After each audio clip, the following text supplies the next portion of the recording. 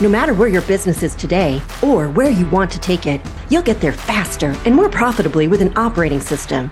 Welcome to TeamOS, your guide to starting, growing, and optimizing a real estate team. Here's your host, Ethan Butte. For insights into starting, growing, and optimizing your real estate team, we're talking with Preston Guyton. A few fun facts before we get started. He's got a background in computer science and built his first custom website nearly 20 years ago. He's held multiple licenses for multiple professions in multiple states. And he's a founder in multiple companies, including CRG Companies, Easy Home Search, Palms Realty, and the Reside platform. Thanks for talking TeamOS today, Preston. Yeah, man. Thank you for having me. Yeah, overdue. I intended to have you earlier, but here we are. Glad we're doing it now. And I'm going to ask you the opener that I've asked literally everyone, now dozens of people who've been on the show. What is a must-have characteristic of a high-performing team? You know, really, it's hard to pick one, but for me, it's, they got to be committed. They got to be consistent. And really, commitment and consistency are really the two big things that if you look at the teams and they got to hold each other accountable. Accountability, you look at those three items, and if they do a good job of that, you'll have a good team. What happens is a lot of teams come up with ideas, things they're going to do, and all of a sudden they let people get away from them. So if you stick to your principles, you hold people accountable and stay consistent. Those are the teams that you've seen for years and years that continue to evolve and continue to do well because they hold their agents accountable and they stay consistent. Yeah, I really like that trio very much. I want to dive into commitment a little bit. I feel like it's easy for people to say, yeah, I'm all in. But I think it falls down in two ways. One of them, accountability helps solve. And it's like, I'm committed in spirit, but I'm not committed in action, and accountability can close that gap. I think the other thing too is that sometimes people don't know what commitment in practice looks like. That seems like maybe a training issue?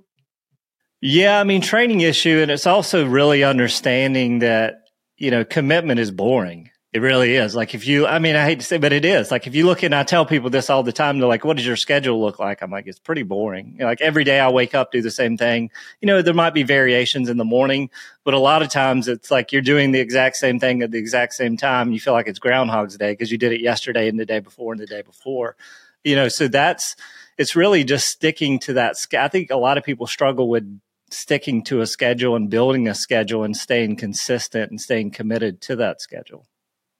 Yeah, and not letting other things get in the way. I mean, a lot of people get sidetracked, and the big thing, you hear it all the time. You got to learn to say no. Like you got to learn to say no. You can't always say yes to everything, because you say yes to everything, you can never keep a consistent schedule and never stay committed to what you're doing. Yeah, it can feel a little bit boring. Also, too, that progress is so hard to see on a day-by-day basis. It's easy to look back a month or definitely a year later after consistent, disciplined behavior and say oh, look how far I've come. But day to day, week to week, it's a lot harder to see that progress. Yeah. And that progress is probably what motivates most people. Yeah, I mean, it's definitely, you got to document it is what I tell people. Document it, keep notes. Just like if you're, on a new workout plan, you need to take photos. I mean, photos a lot of times you don't feel like anything's changing. The scale is exactly the same. But if you took a photo of day one and you look at a photo on day 60, you're like, oh, wow, the scale doesn't tell me anything, but the photos do. Yeah, I am converting that fat into muscle, even though muscle weighs more. That's good. Exactly. Okay, so I mentioned it, kind of teased it a little bit off the top, but I mean, you've been involved in real estate as an agent, as a broker owner. You've been in mortgage. You've been a general contractor. Is leadership across these different verticals, are the fundamentals the same? It seems like they are, but is there any nuance there? There's really not. I mean, really, what I tell people is one of the things early on I focused on in 2004 was I learned, the first website I developed for people that have been around a while was Z57, was a template-based site. And then the first site I developed custom was with Morgan Carey, which was SEO guy back then, wasn't real estate webmasters yet. So this is a long time ago. But, in doing that, getting into real estate, leadership is going to be pretty much the same. What you're doing in those companies, what I did in those obviously it's different, but a lot of the success in a construction company or a general contractor or a custom builder, a lot of those things are pretty much that they're really a lot of the structure and the companies and everything else are pretty much the same as far as real estate and lead gen and all those things are, if you get good at one, if you get good at running one company, it's pretty easy to transition, especially with a business where marketing is so important, right? Like marketing is super important. Obviously, the best marketers are usually the best real estate companies, the best realtors. Same thing in construction. Like construction, the big reason I got into that was '08 happened. And, so I was like, oh God, what am I going to do? So I still sold real estate, but we started real estate construction and design company. And then, we did that through 2010 through 2020 when I sold out. Super. I kind of wanted to run through that a little bit before we get into like lead gen, lead conversion, a lot of other things you have a deep expertise and passion in. Give us a little bit of an overview of, you already did a little bit, but give us an overview of, for context for people watching and listening, kind of your career arc. I think it's interesting. I think it's unique. I'm already curious to ask some follow up around like leadership in one context to the next. But give us that rundown. So how did you get involved in real estate, back in 04-ish? Yeah, '04. I grew up in Myrtle Beach, and I was in restaurant industry for a long time. Realized I did not worked. First job was Sun News, going to houses, getting people to sign up for the newspaper. So I did that when I was 13. My first job was Pizza Hut. I think I was maybe 13, 14. And then I started bussing tables when I was 15. Grew up in Myrtle Beach, very tourist. A lot of tourism in the summer. So I grew up in the restaurant industry, went to school, and really I was always interested in architecture. Like I grew up in art and doing a lot of drawing, different things. I was always fascinated by architecture. So that's how I got into real estate. And, it was one of those things like, too, I was young. I was in my early 20s. I was like, hey, a buddy of mine got in real estate. He's making a lot of money. I was like, I like houses and I like making money. So that sounds like a great idea. So that's the path I took. And then, getting into real estate, Myrtle Beach is a place where a lot of people, even back then, were buying and moving to. So I was like, okay, how can I get in front of them? And I stumbled upon different real estate forums, website forums, and developed the first website, and then did a lot of SEO in 2003, 4, 5, and was showing up for a lot of the keywords for real estate back then. So I was generating hundreds of organic leads back then where people put in their name, phone number, email address, and the answer rate was over 50% on calling people because nobody really did that, that much back then. So that's kind of how it started. And then from there, 2006, I got my residential contractor's license, started building spec houses and investing all the money I was making into real estate. And then the financial crisis happened and all that money went away. So I got on the other side and, got married, had our first child, Sophie, and then started the real estate construction and design company out of a need. I saw a lot of people in the custom construction world weren't really up with the times and the technology that was going on. And, a lot of things for a lot of different reasons. I started that. And over the 10 years of the construction company design, we did general brokerage as well. We sold about over $1 billion in residential construction, real estate sales, and design over that 10-year span. And really missed the real. We had a real estate, that was part of it, but I was involved in all of it. The design, the construction. I would actually hand draw plans back then when I first started, and I just really missed the real estate side. And the more and more I got into leadership and the marketing aspect, continuing to do that. In 2020, it was just time. The construction industry had changed so much to where the codes, a lot of code changes, a lot of different changes. The big thing for me was I received a letter, and this happens if you're in construction, but we had a letter came in. I was getting sued from somebody I built a house for 10 years before.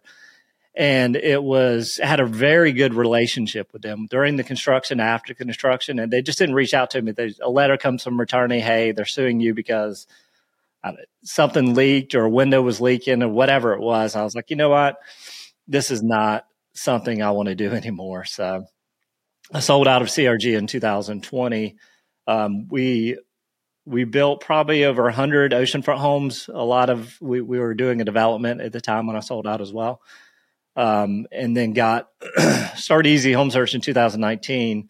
I was in the mortgage industry for about a year and a half. We brought Revolution Mortgage to the Myrtle Beach market with some partners. We're the number one branch in the nation in 2021, and I decided I wasn't a big fan of the real estate or the mortgage industry, so opened up Palms Realty in 2021. And we have 100. We had our quarterly meeting this morning. We did over 280 million in sales last year, about 810 closings. So that's awesome. Congratulations on that. What is the theme through these? Is it partners? Because I'm sure a lot of people listening are like, well, I mean, that's a lot of different businesses. Obviously, you're entrepreneurial in spirit. Like it's obviously just part of who you are. We didn't even get to reside yet, but you're a co-founder in that as well. Is it partnerships? Is it opportunity? I mean, I definitely heard, I had a young family, and so, needed to figure out how to get through this financial crisis. Let's serve some market needs here. Certainly Myrtle Beach was probably a great market to be building in, 15 years ago, probably still is today. Frankly, it's still a great market for sure. Yeah. But in CRG, I think we heard that pretty clearly, but Revolution, Palms, what's the spark there? Is it I have a couple good people and this is a good idea? What's the motivation? Yeah, for sure. And I also I'm partnered with John Cheplack and Cheplack Digital as well. They all go together. You know what I mean? What I do in Cheplack Digital helps Reside. What I do with Easy Home Search helps Palms Realty, helps some of the Reside teams as well. So for me, what I'm passionate about is the marketing side, the lead gen side, the conversion side. But really, anytime you form a partnership, I think I'm really good at choosing people who end up doing a really good job in whatever career and giving people the opportunity. I think a lot of times in business, people never let their ego out of the way and never allow themselves to hire the right people or to put the person in the right position. I know what I'm good at, and that's what I'm going to do, and that's what I enjoy doing. I'm fine I'm fine being behind the curtain, not in the spotlight. I'm totally okay with that. And really, I think in business, you have to align yourself with the right people and understand to give them the opportunities to find success. And if you look back at CRG, I had great employees, great leadership, brought on great business partners, allowed leaders to do what they're supposed to be doing and allow them to do the things they want to do. With Revolution, same thing. I had good partners and the lenders that were there. I focused on the marketing side, the things I was good at, generating leads with Easy Home Search to help the mortgage grow, that side of it grow. Same thing with Palms Realty. I align myself with great business partners that, I do what I do to grow the business, and they're becoming really good leaders, and we're building a really good team. So, no matter what business you're in, you just gotta hire the right people, but you also got to allow them to do what you hired them to do. And that's what a lot of times I think companies struggle with is they bring people on in these positions and they never allow them to actually do what they're supposed to be doing. Yeah, a couple of consistent themes that I've heard in these conversations on the show. One of them is the right answer. If you're looking for a person or a skill set or whatever, the right answer might already be right next to you, and you're just not thinking of them that way. You haven't opened the door or explored it or whatever with them. And then the other one is, this is a common team founder story. I'm a super successful real estate agent in one way or another. I've got all these opportunities, so I need to bring people alongside me so I can continue to take advantage of those opportunities. And I struggle to turn things over to other people because they're not as good, they're not as fast, they're not as diligent, they don't do it my way, even though I maybe did a half-baked job of documenting, what a successful process looks like. So I really appreciate so much of what you shared there in terms of approaching leadership. Palms Realty, what do you think are a couple of keys to success, the past couple of years? What, if you were to highlight, why was this team successful? What are a couple of key things at top of mind? Yeah, I mean, for me, a lot of the things I did before we opened, I had built before we opened, and a lot of teams or companies build those after they open. We had a marketing platform that agents could use. It was ready when we opened the doors. We hired in a way. I've been CRG. We ran EOS, so I've been studying EOS since 2016, 17. We ran that. When we started Palms Realty, we were under kind of an EOS structure where we have the weekly meetings and all those things, L10 meetings, the rocks, all those. So we built it in a way that from the very early on, we had the structure. Like what a lot of companies do and teams do is they don't have any of the structure. They don't have any of the systems or processes. So they're like, hey, let's grow first and let's add all that stuff later. Well, adding all that stuff later, a lot of times it means you lose half the people you have. So with Palms, it was important to me because the two partners I had when we initially launched were new to, there was the first business. So I'm like, okay, I want to set all these systems and processes in place. I want to look at the brokerage. It's not a team, it's a brokerage, but we have a lot of systems in place that are probably more in line with a team because it's hard to be profitable as a general brokerage. So we had to build processes, systems. We had to build certain lead gen, company lead gen, and different aspects of the company where we could be more profitable, where the company could keep more of the total gross commission income. So that was really a big reason we had all those things in place. I already had the lead gen in place when we opened the door so that we use that as a consistent way to recruit.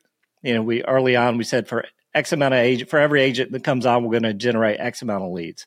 And that's never changed. Like for me, I tell people that's the easy part for me. Like lead gen is, if you want 100 leads, 500 leads or whatever, I could build the systems and processes where you get those leads. Where people fall down is what happens after you get the lead. So we built a lot of those systems, but it's also any company, your leadership's going to evolve. Like we had partners, we had our head of operations. We hired within 3 months. We had a head of agent training and development, which was hired in 3 months. We hired our recruiter after 8 months. I mean, I'm not saying that's the way to go, but that's the way we went. But now our head of operations is actually a real estate agent on the team. So understand you could write out your perfect business structure on paper, but it's never going to be that way. You got to be able to change and adapt. And, we didn't replace the head of operations. My business partners are now have enough understanding where they've kind of stepped into that role and shared it.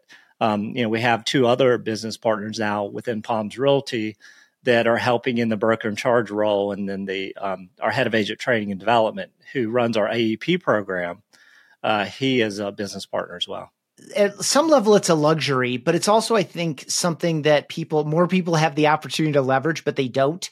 And most folks probably watching or listening are in this zone of, I'm fixing the plane while I'm flying it, or I'm fixing the engine while I'm driving it, or, whatever some of these metaphors are for trying to implement the systems that were absent, because this all just kind of happened. We had, good lead gen. And so we brought people around it. And now we need to figure out who's going to do what. So this idea of essentially winning by design is something that I'd love to see more people pursue. Talk about the idea of brokerage versus teamerage. I mean, obviously that was, if you had this opportunity to make some decisions in advance of opening the doors, how did you all think about it? And for someone who's thinking about, maybe they've got the early stages of a team, they've got, maybe a full-time or a part-time assistant, they're doing some kind of maybe a lead share referral type program with a couple other people. They're thinking about forming it together.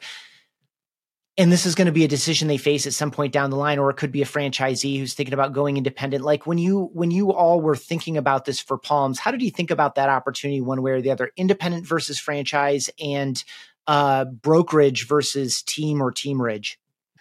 Yeah, I've never, and not saying any to discount. Obviously, there's a lot of great franchises. There's a lot of different, teams and everything you'd be a part of. But I've always been an independent company. We just went that route, and it was something that Josh and Nick wanted to build as well. Wanted to build our own brand and build something that we have a company that there's an asset there tied to the company, tied to the brand. So we went that route, and we knew we wanted to be we wanted to be 100 agents plus. And we wanted to give the agents the ability to, when they sell something, it goes under their name, not under a team name. So that aspect of it. So we never really sought out the team side, but I knew understanding business and the margins in a general brokerage and what we're competing against, we had to build systems around training. Like a lot of the agents we bring on, like I talk about AEP, which is our Agent Excellence Program, we already had that outline when we opened, and we knew we had to hire for it. And Tripp, who runs that, who's now a business partner, he was with me at CRG, and we knew he would be the right person for it. So he came on and ran that, and we, talked through the structure and everything. We run one of those classes each quarter. Roughly, we bring on about 10 agents per quarter that go through that. So I think there's roughly about 60 agents on our team that went through the AEP program. So for us, it was important to build these type of teaching and training and all that, where we can bring on the newer agents or the agents that, have been in business for maybe 12 months, 18 months, started with a company and they're not finding success. And then they come over to us and they go through this program, they go through this training, and they're successful. I love new agents and I love training new agents, but sometimes you're the all-star to the one that didn't have success with the first company that come to you and they're like, oh, wow, I'm doing all these things and there's all these opportunities. So a lot of the people that go through that AEP were actually agents at other companies. And, in the market we're in now, where you need to have the training, the education, all the skills, a lot of them are coming into that AEP because they realized they got into real estate in 2021. Everybody was buying, right? So everybody was an all-star, whether it was a real estate agent, whether it was a lead gen company or whatever. Everybody looked like they were doing all the right things, and that's what the smart market did. So, for Palms, it's been important for us to have those trainings and everything out, and to build programs where the company, retains more of the gross commission income. I imagine that your best recruiting is those stories of people who, took a couple swings in another opportunity or another, brokerage didn't really work out for them. And this kind of training in the systems and the support that you're providing was the difference maker. That sounds like all the foundation for a good recruiting program. Yeah. I mean, really, we've had a lot of those stories, right? Not only, whether it's agents, we had one agent, he did his first full year, went through AEP. I think he did like 6 or 7 million. We had one agent, she did about 6 million last year, and I think she did $1 million the year before. And, obviously we're in Myrtle Beach. We're still in the market that the numbers I think are down about 10 to 15% previous year. But the only thing that saved us is new construction, because we have a ton of new construction. So our resales were in the 30% down, but the new construction kind of helped everything. Yeah, it's helpful. I mean, if you don't have inventory to sell, thank goodness someone's building it. Exactly. Hey, we'll get right back to this conversation in a matter of seconds, but I've got 2 quick things for you. First, thank you so much for listening to Real Estate Team OS. Our goal is to bring you a variety of stories, ideas, strategies, and hard-learned lessons to help you grow your business profitably. Second, if you've not yet signed up for weekly emails, you should do that.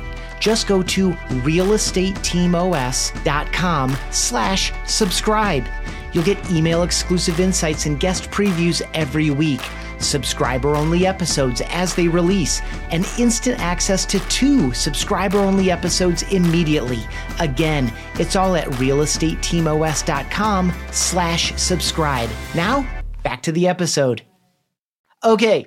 I want to go to like the zone that you've built your career in or through. And I want to do it through a couple of like the 2 ends of the spectrum kind of, and then have you kind of like walk into your philosophy, because you obviously bias one way rather than the other. So, when I heard you say, our goal out of the gate was to get to 100 agents, right? So it made me think of folks who've been on the show before and how they got there. And it really is through lead gen, of course, is one of the primary drivers of a successful team model. I mean, it's a necessary ingredient. So on episode 7, we had Justin Haver, who, like you, was early in SEO in his local market, was generating all of these leads, and like had to essentially form a team in order to capitalize on these opportunities because he couldn't deal with it all himself. On the far other end of the spectrum, You have Lauren Bowen at Robert Slack, who, her growth path with the organization was from 4 agents to about 800. And for several years, they were the number one spender on Realtor.com leads. They've since diversified to 16 different lead sources, but a lot of those are also, partners in like folks like Zillow. And then you have some like, I'm sure Justin is in this camp too, but, Gary Ashton, started by dominating local SEO, and then immediately started reinvesting his money into a variety of different lead sources. And so, for you, I feel like you're definitely way on the far end of let's grow our own, let's make our own, let's generate our own, et cetera. Like, how do you think about kind of those two ends? Like, do we want to partner and buy someone else's produce, or do we want to essentially grow our own produce? So I've been, it's funny, Justin, Gary, all those guys, we all go way back. They're real estate webmaster clients. One of the questions towards the end you ask, it's one of them. So for me, it's just something I'm really good at, so not every team has that luxury. Not every company has that luxury. Like, I could go build out AdWords accounts. I understand SEO, I understand how to write, I understand, what needs to be done there. So for me, it just made sense. Like, what people pay somebody to do, I could do myself. So generating for us early on, we said, for every agent we bring on, we're going to generate 20 to 30 leads a month. And that's kind of the number we've stuck to. I think we generated about 35,000 leads last year that I handled all that lead gen for. So for me, it's easy to say that, where somebody else is not, so that most of them need somebody, right? But you could still do it in a way like with AdWords. If you do Google AdWords pay-per-click, you can still own the account. Like, that's the beauty of it, is owning the account, because as you optimize an account, the account gets better with time and you can convert it at a higher level. I think it's good to have we don't buy Zillow leads, Realtor.com, or any other national portals within Palms, but we do have agents that do. So it can be successful, but it just falls onto that. What happens after the lead comes in? That's really what matters. There's a very good book I talk about often, Oversubscribed, that kind of it was written in 2015. But it really talks about that journey. Like, Google did this study and it was 1174. So for somebody to become a buyer, and I kind of take that same philosophy when we build out Google AdWords campaigns and all that. You need 11 interactions over different areas, 7 hours of consumption, so content, and then 4 different locations, meaning, it could be face-to-face, could be on the phone, could be reading your emails. So for me, with what accelerates lead gen and pay-per-click and AdWords, if you have all those things, you could utilize those things in your advertising, because Google found that if you do all those things, you could then move somebody into your network of potentially being able to sell to. So that's what I look at as far as the lead gen aspect of it. But yeah, I think you see it, right? You talk about Robert Slack, super successful. You talk about Gary Ashton, had a mix of all of it. Justin, who there's no Zillow in Canada. So if you want to see what you can do from a standpoint of pay-per-click, of SEO, just look at what Justin's been able to do. I don't think there's a right or wrong answer. I think the wrong answer is when you do all these things and you get the leads and you have no systems and processes and you don't hold people accountable, then you ultimately fail.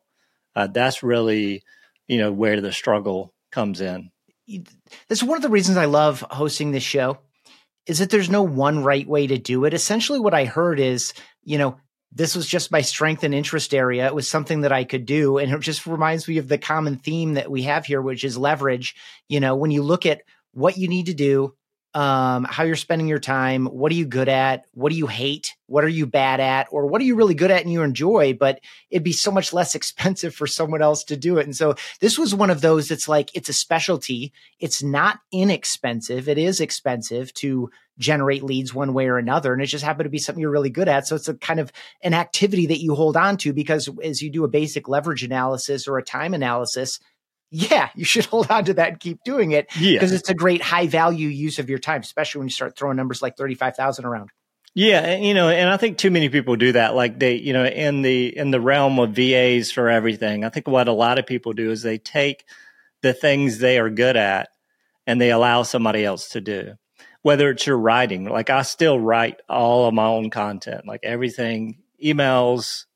I just write it myself, and I enjoy writing, and I'll always hold on to that because that's part of what I am and who I am. So, those are the things that I think too often is a lot of times people will give up the things that they're good at, have somebody else doing it, and all of a sudden they start failing. I mean, their business starts failing. So, that's something is near and dear to my heart, and is a part of who I am, and how I've built successful companies, and it's something I'll always do. I'll have I have people around me to help, but it's still something that I'm digging into leads. I'm looking at Google Analytics. I'm checking out AdWords campaigns we're running, in so many different markets with, Cheplack Digital, Easy Home Search, all those things. I pay attention to SEMrush. Part of my day is getting up in the morning, looking at SEMrush to see where we're at as far as rankings and everything else. Okay, so for folks who aren't familiar, SEMrush is SEM, search engine marketing rush. SEMrush is a tool that you use if you want to know what website traffic is doing. And I really appreciate this. Like, I have a feeling that, you get 5 team leaders in a room and 3 of them say, I leverage this to a VA. And so the person thinks, oh, well, I should do that too. But they haven't done this kind of self-awareness piece maybe that you obviously have because you're very clear in who you are, what you're about, what's important to you, what you're really good at, what you want to be expert at, or what you already are, et cetera. And I think every growth story is unique. And again, that's why we talk to lots of different people on this show is that there's no one right way to do it. Even if you're, in partnership or friendship or mentorship with other people, what they're telling you is not what you should be doing.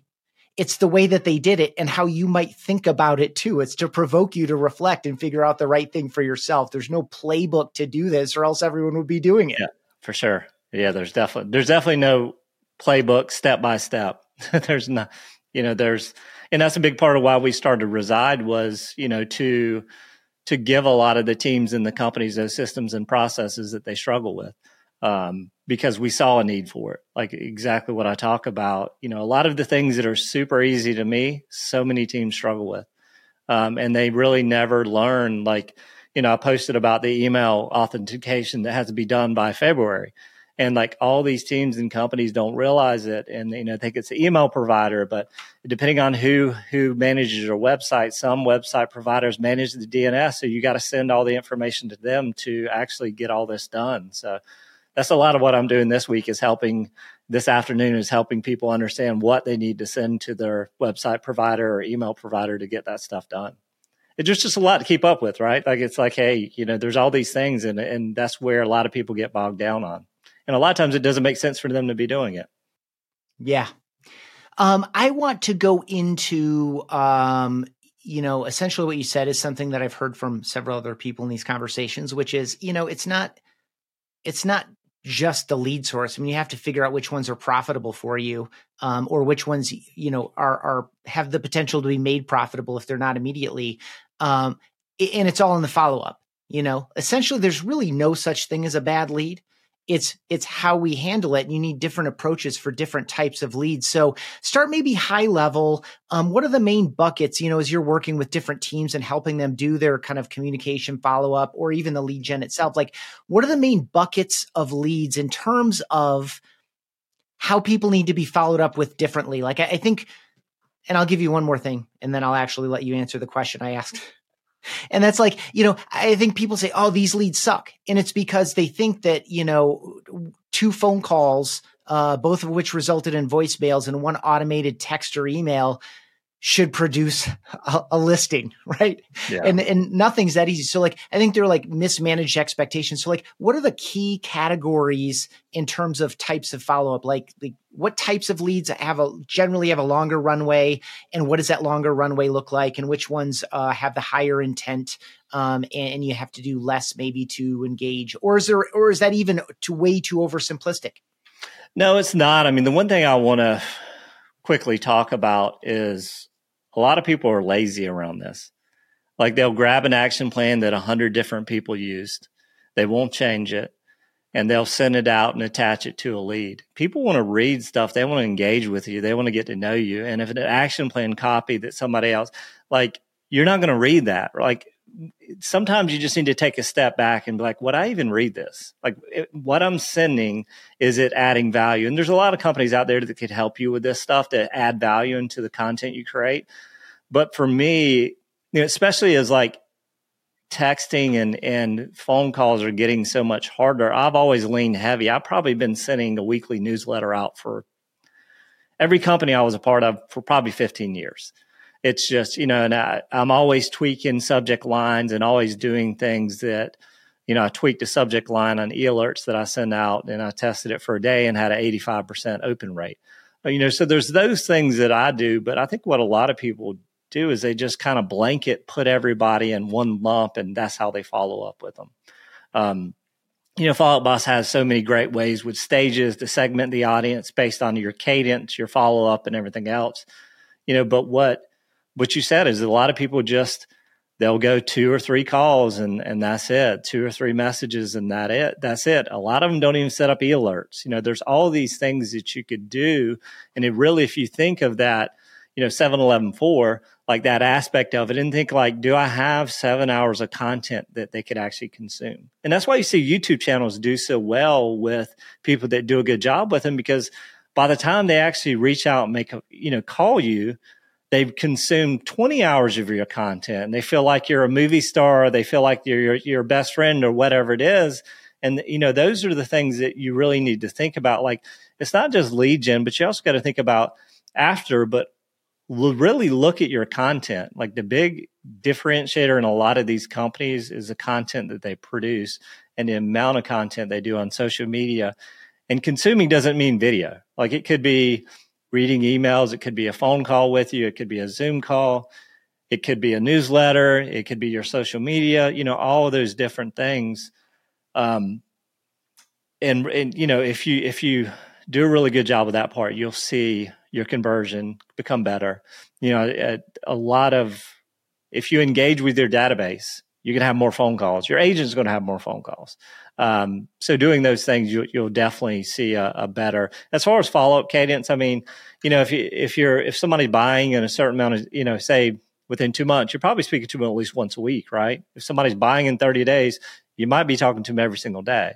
But where I think a lot of agents and companies fall down is like, what do we do in those nurture leads? And they'll just put an action plan on it that doesn't provide any value.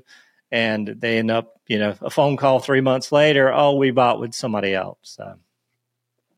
Okay.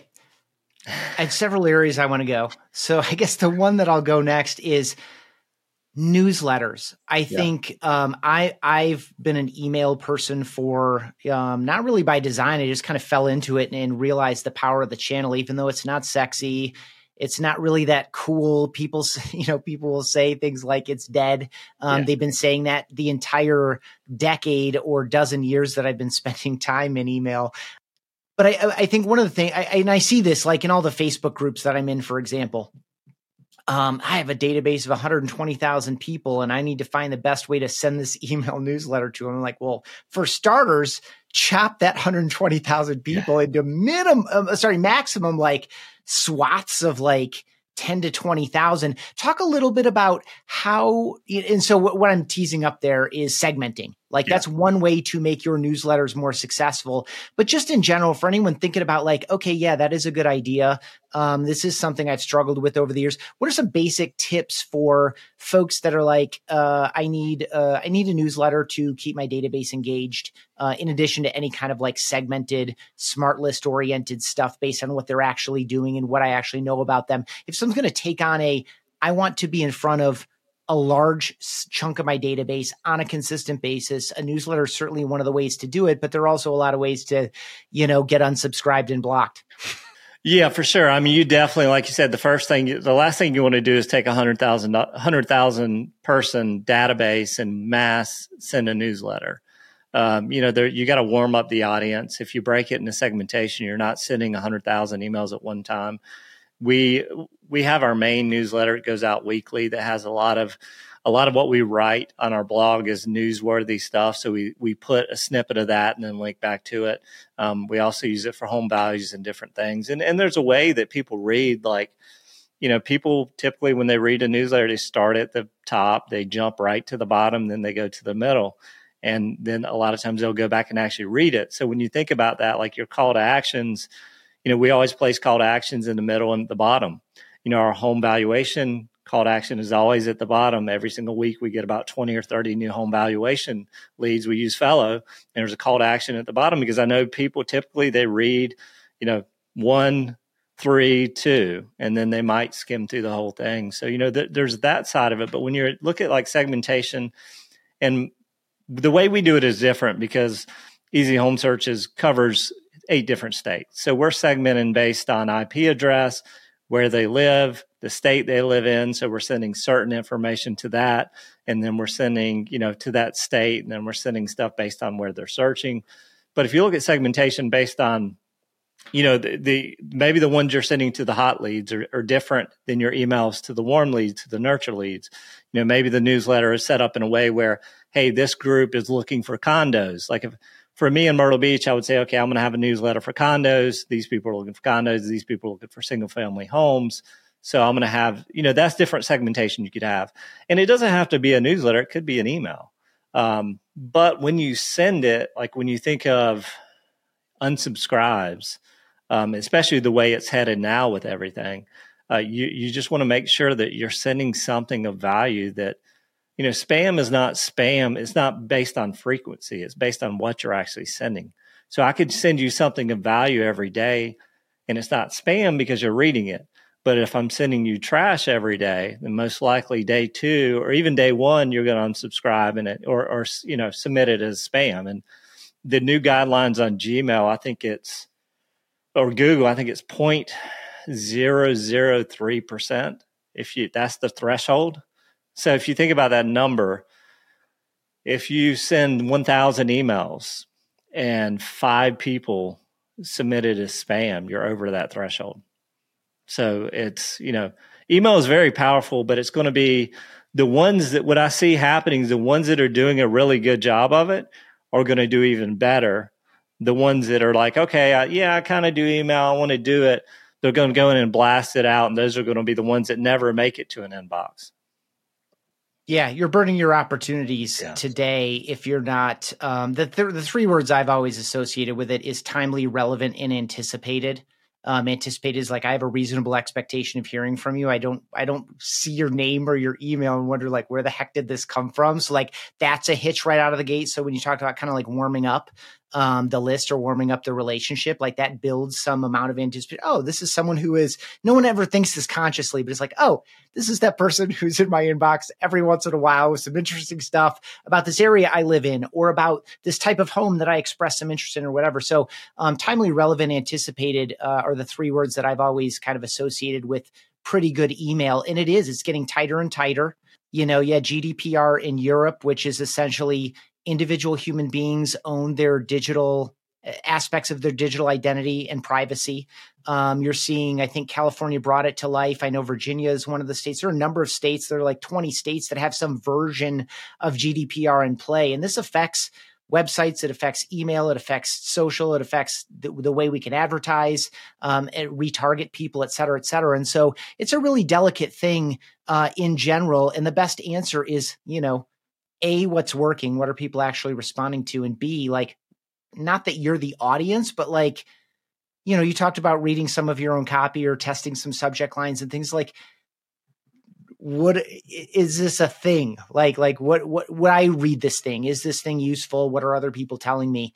Anything I say there trigger anything for you? One thing I do think about, like you said, that a lot of people are like, it's been dead for 12 years, right? Like it's, email is not what it used to be. People don't read them. You heard this. I've heard people and either leaders talk about like e-alerts and setting up saved searches. Like, oh, everybody gets those from everywhere. And there's no point in doing them. Great. Keep telling people that because I'm going to continue doing them.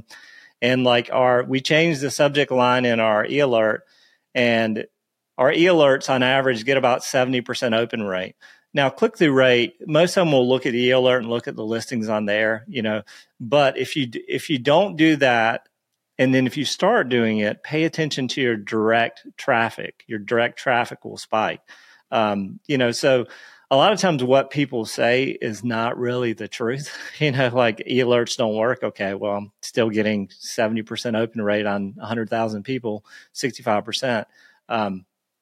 Just do your own. For me, a lot of the I listen to a lot of audibles when I run or work out. But I also do a lot of self-study myself. Like I try trial and error. Like for me, that's people are like, oh, who did you follow as far as marketing and everything else? I mean, I looked at different things, but for me, it's really been self-discovery and trying things myself, like subject lines and just different things that, over the years, still reading the marketing and following a lot of different things. But for me, it's more kind of self-discovery and doing it. And I'm not saying that's the best way. Like that's not, there's definitely options out there that you don't have to do that as much. But for me, that's kind of how I got into the whole marketing side of the business and everything else. Yeah, really fair. I want to go into like one more zone with you here before I get to my 3 pairs of closers. I heard you say, a lot of people are taking the same action plan and sending it out, and essentially it's a lot of mediocrity. And replication. People are doing the same things. I also heard you talk about your own approach, which is I get my hands into the tools. I look at the numbers. I manipulate things. I do the writing myself, etc. And where I am here is on the doorstep of AI, where I see one of my fears for people in general is they see these tools, they approach them in a quick and simple, oversimplified way. They do basic prompting. It's not super customized. They take the output and they publish whatever publishing looks like, whether it's to a website, an email, a voicemail script, or whatever the case may be. And if everyone's doing this now, you have some mass version of mediocrity where everyone doing about the same thing because, hey, it's super fast. Yeah. I don't know where you stand on what I just shared, this general concept of what is its right place and how much the human should be involved in making any tool, whether it's an automation or it's actually is artificially intelligent. I think a lot of things get the AI label slapped on them that are not actually intelligent in any way. But give a go at that. I mean, I think you're of the same mind as me of you got to be in there. You got to get your hands dirty. That's where the learning happens. That's where the experimentation happens. You never know what you're going to learn. And you can't be doing things quickly and risk being undifferentiated in the process. It needs to be you at some level. Yeah, for sure. And you saw that when you talk about AI and SEO, there's ways you could use it, but most people aren't using it the ways you need to use it to make it's not, hey, I'm going to just copy this URL, rewrite this blog and not do anything with it and just copy and paste.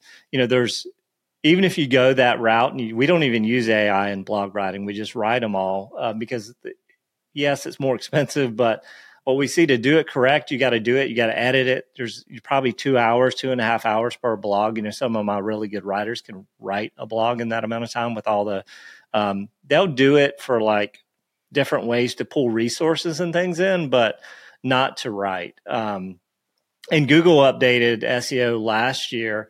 So there was the helpful content they launched. They did 2 core updates. So they did, I think it was 5 or 6 updates the second half of last year, which destroyed a lot of the websites that had a ton of traffic. Because they're trying to figure out, all of a sudden we have this, the amount of content created a day is tenfold what it was 3 years ago or whatever it is. So they're trying to figure out, okay, what's good content and what's not.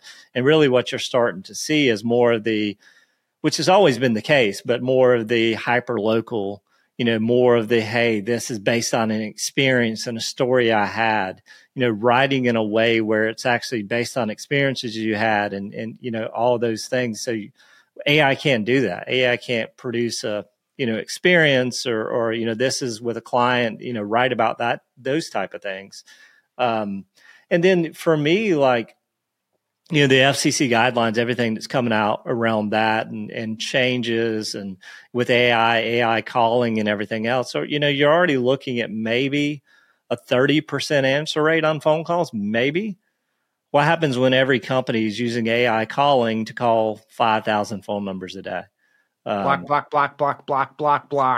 Yeah, but that's going to be part of, and so it's like we're going to build all these things we're going to build a company based on things that probably aren't going to be allowed to do. Or if you do it and you get caught, it's $500 for every time it happens. And if you're making 5,000 phone calls a day and say 500 of those are ones where you'll get fined, there's a place, I think, obviously there's a place for it. Like I could see, like when you talk about AI calling, if you load, and a lot of them aren't true AI, they're learning. You got to pump a bunch of data in them to learn, right? So I could see it on a customer service standpoint. If you're calling in and I have a company and it's an AI bot, that you're speaking to, I could see it there. But, when I see people share it and it's like ISAs calling AI, I don't know. To me, it's a little bit, you just got to be careful. I mean, and that's what I look at. Like first and foremost, whatever I do, whatever I'm selling, I want to make sure I'm protecting whoever I'm selling it to.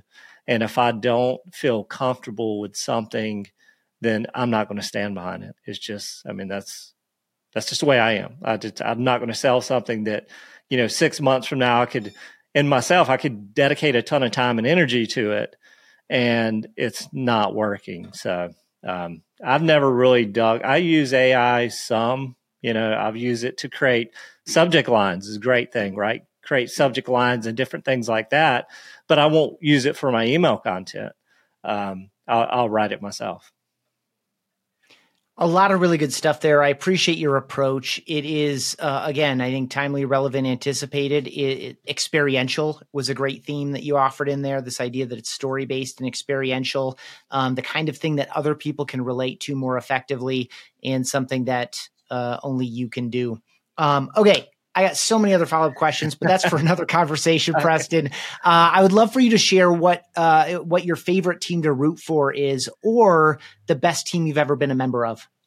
Yeah, man. I mean, this one's, you mentioned him earlier. For me, I think because I've, was with Real Estate Webmasters and saw what he's done, and he's probably, as far as speaking, I think he's kind of in line with me as far as like an introvert more so than an extrovert as Justin Havery's team. Like Justin, I've known a very long time. Wouldn't say I had a really great relationship for him time, but seeing what he's done and to me, it's like he's done it without those national lead sources, without all those things, Canada, Zillow's not in Canada. Realtor.ca, I think is owned by, the Real Estate Association up there or the country, however that's set up. But just seeing what he's been able to do from the lead gen side, and it's kind of a lot of what I've done through the years. I always love seeing him, having success and being successful. So, and Gary Ashton as well. But, all those guys have kind of been part of REW back in the day. I think Justin was probably around the same time as me. Gary Ashton might have been right before me or right around the same time. But yeah, I love rooting for those guys for sure because they're all good. They're all good human beings as well. 100%. Yeah, and we do talk Real Estate Webmasters. I think on both episode 7 with Justin Haver and episode 1 with Gary Ashton. So if you want to bounce back in YouTube or your podcast app, check those conversations out. Preston, what is one of your most frivolous purchases, or what's a cheapskate habit you hold on to, even though you probably don't need to? Yeah, I thought about this one, man, and I don't know if I really have any frivolous purchases. Cheapskate, I think I'm okay eating canned tuna for lunch with black. You know what I mean? It's like out of the can, or you at least putting it on a plate. I'll put it in the small, but I actually have a paper bowl in my office. So I'll just, for me, a lot of time I'm in the middle of it, and obviously I know I need to eat lunch. So I'll just grab a can of tuna with a little bit of mayonnaise and mustard and black beans. Love it. Really good. It's probably totally different than any other answer you've been told, but it's for me, I don't really, frivolous purchases for me, I don't really have much. A lot of things we do is travel based, and anything with my family, I don't see frivolous. So yeah, good call. how do you invest your time and energy in learning, growing, and developing? Or how do you invest your time into resting, relaxing, and recharging? What does it look like for you to do either of those? Yeah, for me, I haven't been doing it as much. It's just terrible to say this, but I'm not a very great, like at cold weather running. I enjoy running and throwing on an Audible and listening, but also in the network. One of the best things that business decisions I ever made in my life was joining, coaching with John Cheplack. And being a part of that. It's not only John, but it's also the community itself. Just being around other people, because a lot of times you're on an island, especially a lot of local markets, because you're not going to find a lot of people that really maybe think like me or other people. So it's great when you're in a national network like that of people that are kind of going at it at a similar pace, doing the things that are important to them. So for me, it's a lot of the learnings and a lot of things I've done have been a part of communities like that. So whether it's coaching community or seeking out people that, that seek accountability, that want to be held accountable, that want to get called out whenever they're not doing what they're supposed to. Love it. Peer group is critical. It's like, especially if everyone has a high bar, it's just so much to learn. Podcasts too, for sure. Like I listen to podcasts. So a lot of it, throughout the day, I don't listen as much because I'm on calls or whatever. But when I'm working out, I don't listen to music, which is sad to say, but I don't really listen to music. I'll listen to it in my car, but a lot of times I'm listening to Audible books in my car or podcasts. And that's a lot of the times when I'm listening to, reading books is listening to the Audibles. Yeah, same. I listen to a lot of podcasts and a lot of different types of podcasts too. Anyway, this has been great. I appreciate you so much. If anyone has made it to this point, we haven't hit an hour yet, but we're close. They might want to connect with you or learn more about you. I'll certainly round up all the core websites, but where would you send people who want to follow up on this conversation? Yeah, Instagram, Preston Guyton, Instagram, same on Facebook, Reside platform, Cheplack Digital, but those two, social media obviously is the best place to message me and find me for sure. Cool. Sounds good. I'll link all that stuff up. If you're listening in a podcast app, it's right down below in the description. If you're watching on YouTube, it's right down below in the description. And if you happen to be watching or listening at realestateteamos.com, it's right down below in the description. Preston, you're awesome. I appreciate you. I'm glad we did this. And I look forward to the next time we can connect in person. Thank you. Thanks for checking out this episode of Team OS. For email exclusive insights every week, sign up at realestateteamos.com.